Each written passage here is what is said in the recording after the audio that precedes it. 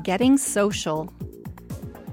I'm CJ Jackson, and this is the Business Review. According to Professor of Information Systems Dorothy Leidner, businesses are seeing added value in bringing people's personal life into the workplace.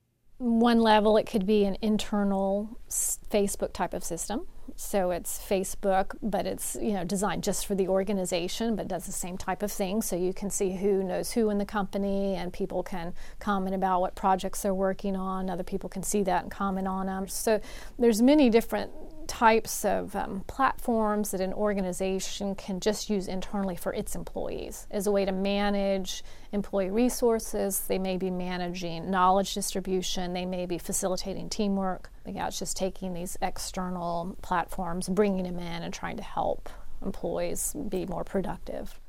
Leidner's study shows that by allowing employees to participate in these work-sponsored internal sites, companies can improve morale and even reduce turnover. She says new hires are more apt to stay when a social aspect is brought into the workplace. They're able to meet people within the organization on these sites and identify with others who share similar values. For a department manager, these social tools can help determine how other team members best like to be approached and when they're most likely available by learning their daily routine.